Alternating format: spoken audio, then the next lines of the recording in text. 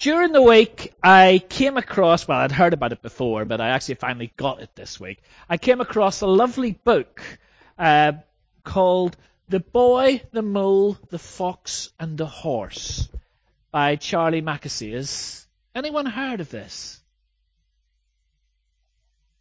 Okay, John had heard of it, yeah.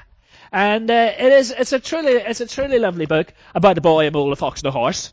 But it started out as some drawings on the social media platform Instagram, and then it grew in popularity, which led to the book. And this book was released back in October, since when it sold about 500,000 copies. And I suspect that a lot of those copies are people who have read it and said, I've really got to get this for someone else. And I really do recommend it. I said, yeah, I reckon I'll be getting more than one copy of it already. So, yeah. And it's not so much a story, really, as a series of lovely pictures with thoughts and reflections kind of attached to them. And in one sense, you can read the whole thing in about 20 minutes. But you will go back to it again and again, or at least I know I will.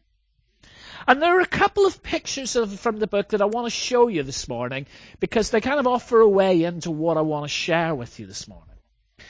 And the first one is the boy talks to the horse and he says, "What's the bravest thing you have ever said?" said the boy. "Help," said the horse. And another one, a couple of pages on, "Asking for help isn't giving up," said the horse. "It's refusing to give up." "What is the bravest thing you've ever said?" asked the boy. "Help," said the horse. We've spent the last few weeks in the early chapters of the last book of the Bible, Revelation. We have looked at some letters sent to 7 churches in the region of the Roman Empire known as Asia Minor, or what we would today call Turkey. And today we turn to the last letter, to the church at Laodicea. And this is probably slightly better known, certainly if you grew up in church, than the other letters, even if we didn't necessarily recognize where the bits that we knew came from. I grew up in a church where I would often hear preachers draw on this letter, and the words, "Behold, I stand at the door and knock, and if anyone hears my voice and opens the door, I will come in and eat with them, and they with me." And it was a message that was aimed at those who had never entered into a relationship with Jesus. There was the image of Jesus standing at the door of our hearts, knocking and asking us to invite him in.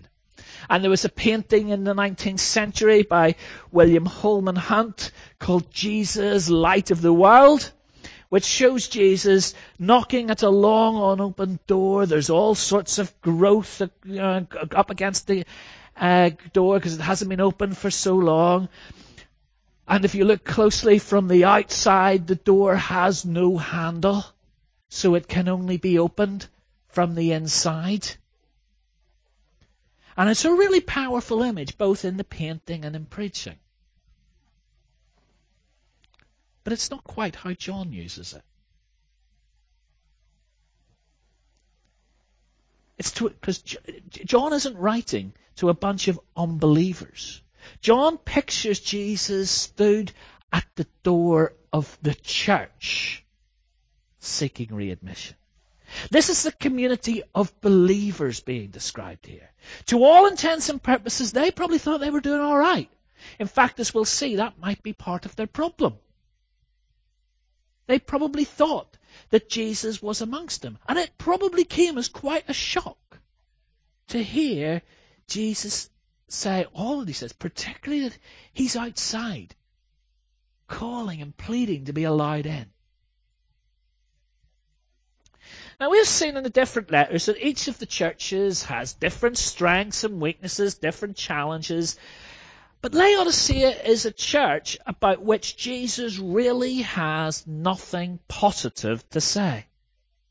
Last week we looked at two very different churches, Sardis and Philadelphia, and we saw that despite appearances, Jesus didn't seem to have much good to say about Sardis either. He had lots of good to say about Philadelphia, despite the fact that everybody would have looked at them as the really struggling one. But even in Sardis, there were a few amongst the members of Sardis that Jesus could commend. And we can't say that about Laodicea.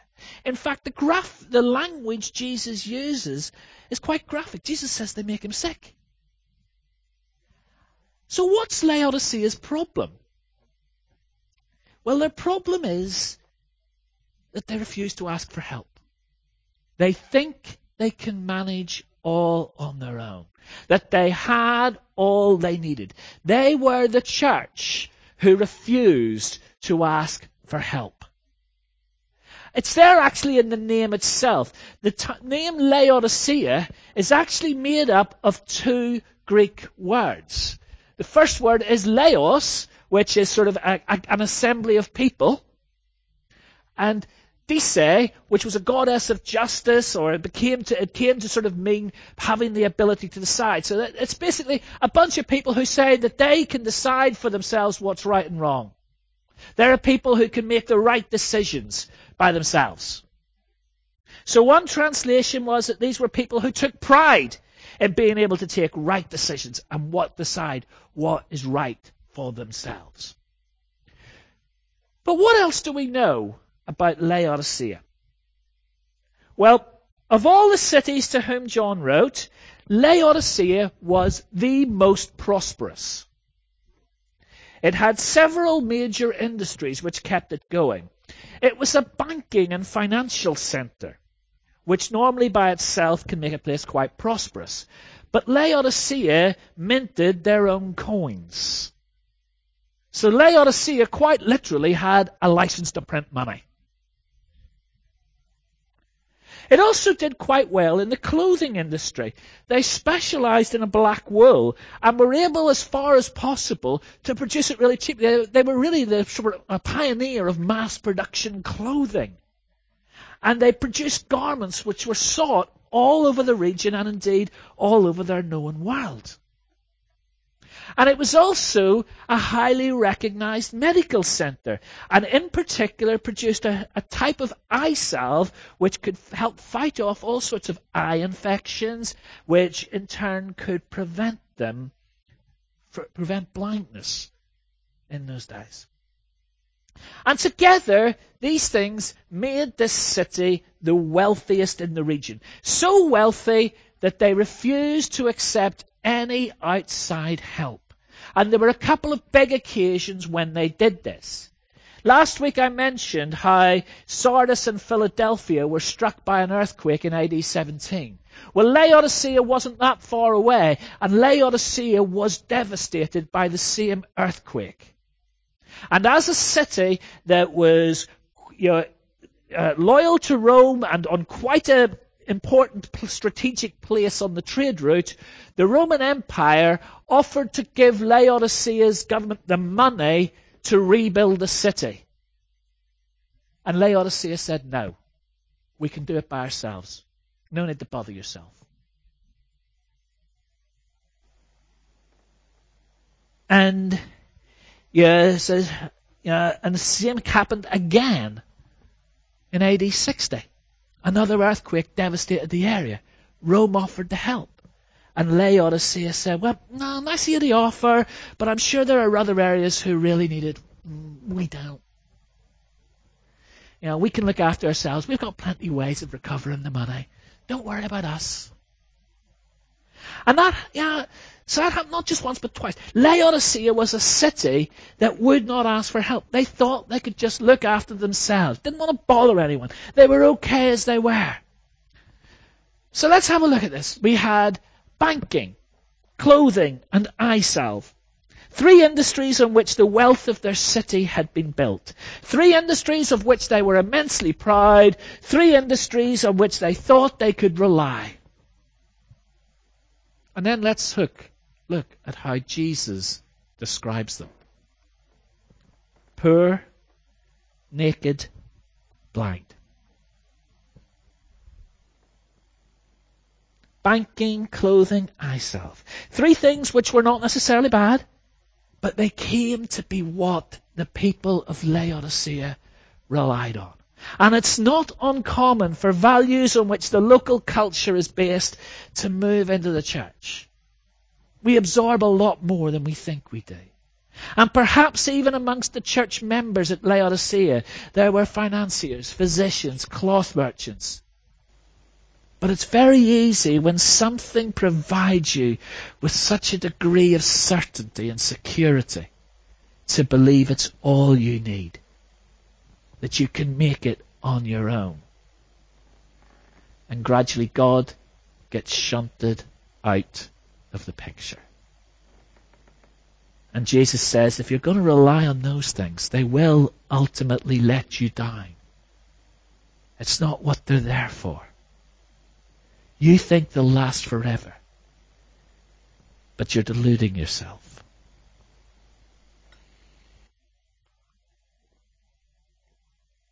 But there's another detail about life in Laodicea that's helpful for understanding this letter. Although they were prosperous and they had several strong industries, there was one thing with which Laodicea struggled. They struggled to get a decent water supply into the city.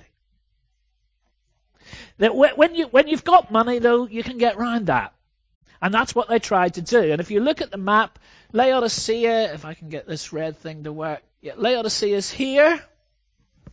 Or if you're looking over this side, see if I can. Laodicea is here, and there's 2 cities either side of it. One is Hierapolis, and one is Colossae. And Colossae was the place to which Paul wrote the Bible letter to the Colossians. So Colossae was to the south, Hierapolis to the north. And they both had really good water springs, but they were quite different. At Hierapolis, they had hot water springs. And these waters were rich in minerals and were believed to have a number of medicinal qualities. If any of you watch Antiques Road Trip, this week Charles Hanson was in Harrogate and they showed a hot water spring and they got him to taste it. He went, it's horrible. He says, yeah, but it actually has healing properties in it. And it still has medicinal qualities to it. And also hot water was really good for cleaning stuff. So Hierapolis' waters had cleansing and therapeutic effects. Colossae had cold water springs, which produced really refreshing water. On a hot day, you could go to Colossae and you could get a drink. Oh, it was beautiful. Laodicea, so close, a mere 6-7 miles from each of them, stuck in the middle, had neither. So they tried to pipe water from Hierapolis and Colossae via limestone aqueducts. But there were a couple of problems with the water when it got there. Firstly, it needed treatment because in transit it got contaminated by the limestone. But the other problem, and perhaps more understanding for this letter, is by the time it got to them, wherever it came to them from, it was lukewarm. The stuff from the hot springs of Hierapolis was no longer hot when it arrived at Laodicea. It had cooled down in transit. Whereas the water from the cold springs at Colossae had warmed up en route to Laodicea. So if you were going to go to where the water arrived at Laodicea and you dipped your cup into the spring and you took a sip of it, your first response would be,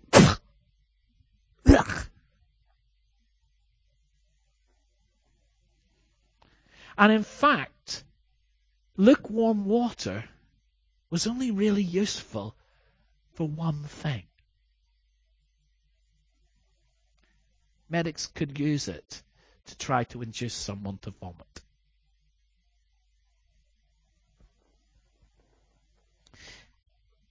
Can you see how that kind of feeds into the letter?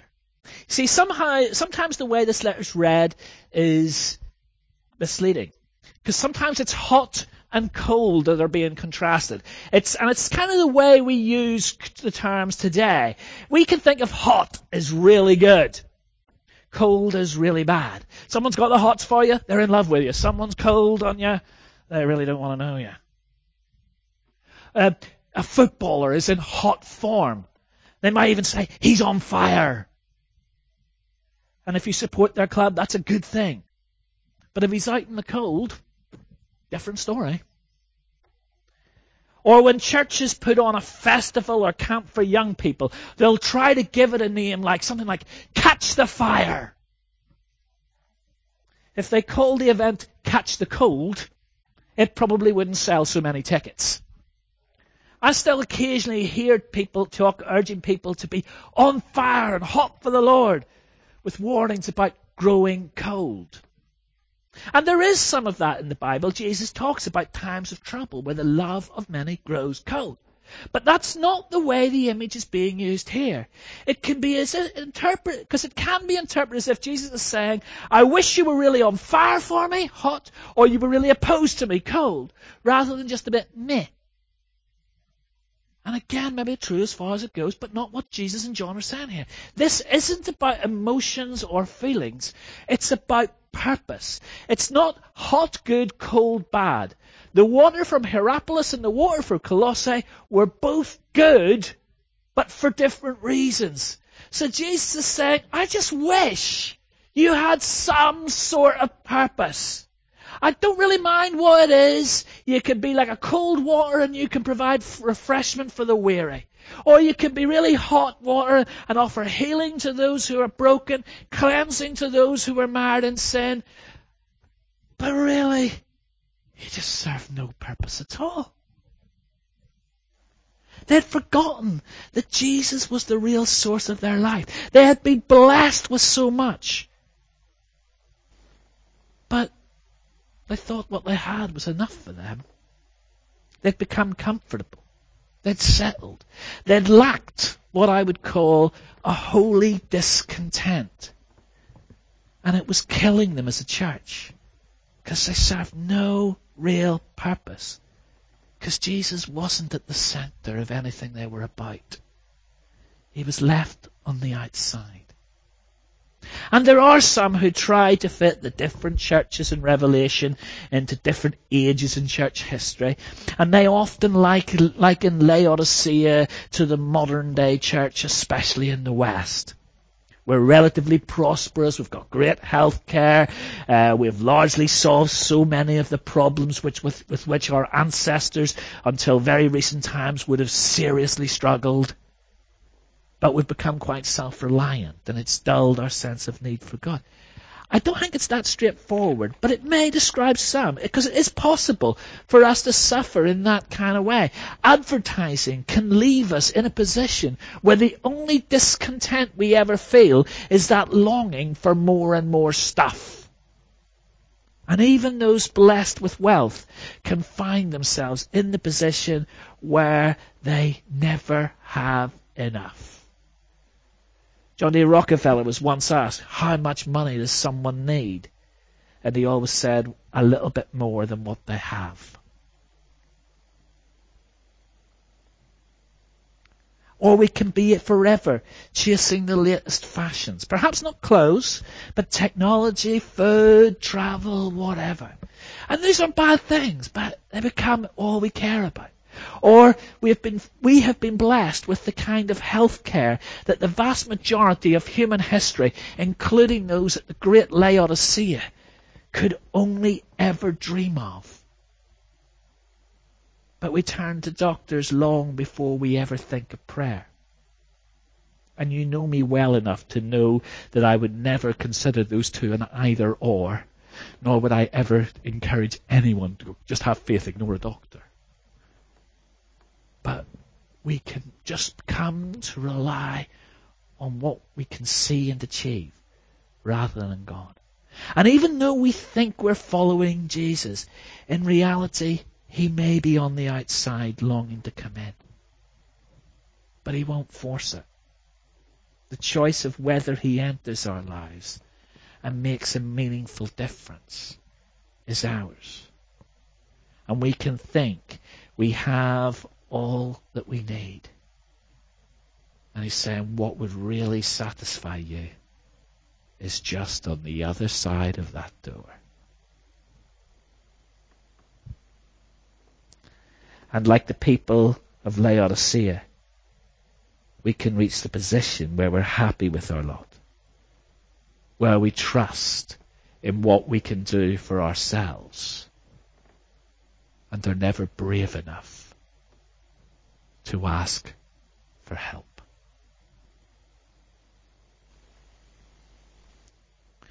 But you know what? Although Jesus finds nothing for which he can commend even a few of them, and strong is the language Jesus uses to describe their situation, Jesus hasn't given up on them. That Jesus still loves them and stands at the door and knocks. Jesus describes himself as the faithful and true witness. Jesus is a faithful and true friend. And that's a good thing to have. Because we need friends who will be honest with us, but still love us.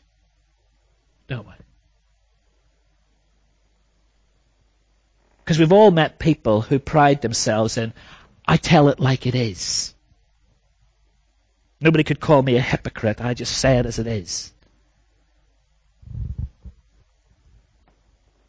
But all too often, the way they do it is in ways which just alienate you and cause more damage and don't really have much to say about coming good. Jesus doesn't do that. He's a faithful witness. He doesn't mince his words. But he also says, I challenge or rebuke or discipline those I love. He may be on the outside, but Jesus still loves them. He is showing them their situation because they are dear to him. He's not seeking to punish them, and the Good News Bible really does translate that very, very badly. But he's seeking to help them to see that he is the one who can offer what they seek. Often the coach will demand the most from those athletes with the most potential. You know, if they're not going to make it, less effort. But if they think you're the one that could actually really make a go of this, and you're not trying hard enough, they'll be the one that gets a really hard time. And the other half of how Jesus describes himself is important too. He says he's the origin of all creation. We've looked at all the others, and Jesus has seen their struggle, but he's also seen good in them. Laodicea has nothing whatsoever to offer him. So what can Jesus possibly do to them? And Jesus says, I'm the origin of all creation. It doesn't matter that you have nothing to offer me. I'm the God who creates out of nothing. And all they have to do is recognize that they cannot do it on their own. And all they're asked to do is open up and invite him in. All they have to do is recognize they need his help and ask for it. And that saying about coming in and eating with them and they with him, it's not just like a quick bite, a cup of tea and a slice of cake. It's not just me going, grabbing, let's meet up for a coffee. It's actually a long, lingering meal. Jesus wants to spend time with them, with us, to relate to us, even to the worst of us. Even when we've shut him out, even when it's gone so far that there's almost nothing left that we can offer him. All we have to do is be brave enough to say help. And we don't have to pretend with Jesus. Indeed, there is no point, for he knows us completely and loves us completely. And as I wrap up this series of the 7 churches, and as we leave Revelation for a few months, I come back to where I started, back in January, with Jesus walking amongst the 7 lampstands, and the God who starts each of the letters with, I know. I know the good, the bad, the ugly. I know the joys. I know the struggles. I know. I know. I know. Jesus walks amongst us. And I know. And back when we started this, Sue and I were talking about it one day, and she says, why are there 7 churches and why those 7 churches? And I suspect it was because those were the main centres in that area and it's where John lived. But as we'll see later in the year, 7 is a significant number in Revelation. It's a number of completeness. These were 7 churches that we were invited just to find ourselves in. These were 7 churches that were all different, even though they were in the same area at the same time. They weren't clones of each other. They had different challenges, they had different opportunities. But Jesus was interested in them all and wanted to be present in them all. So these letters were sent to particular places at a particular time. But we're invited to look into them and say, where am I in this mix? Have I lost my first love like Ephesus? Have I been faithful like Smyrna? Have I really struggled and hung on in there like Philadelphia? Have I become complacent and just self-reliant like Laodicea?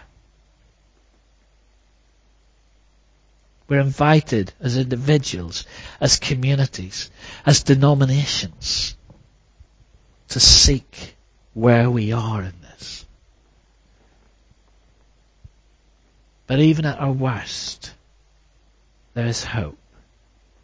We're still His church. Even at our worst, the Spirit still seeks us out. Even when Jesus has been shut out, and we can barely hear the knocking, He stands at the door and knocks. And even when we think we've got nothing left to offer, He knows us through and through, each one of us, and says, not a problem. I'm the God who creates out of nothing. Whatever our strengths, whatever our weaknesses, whatever our challenges, whatever the doors that lie before us, He knows, He cares. He holds us, He wants to walk with us and relate with us. And all He asks is that we invite Him in. All He asks us to do is recognize that He is the source of the life and the hope we're seeking all along. And all He wants us to do is be brave enough to say help and discover that it's the bravest and best thing we ever say. Grace and peace to you. Amen.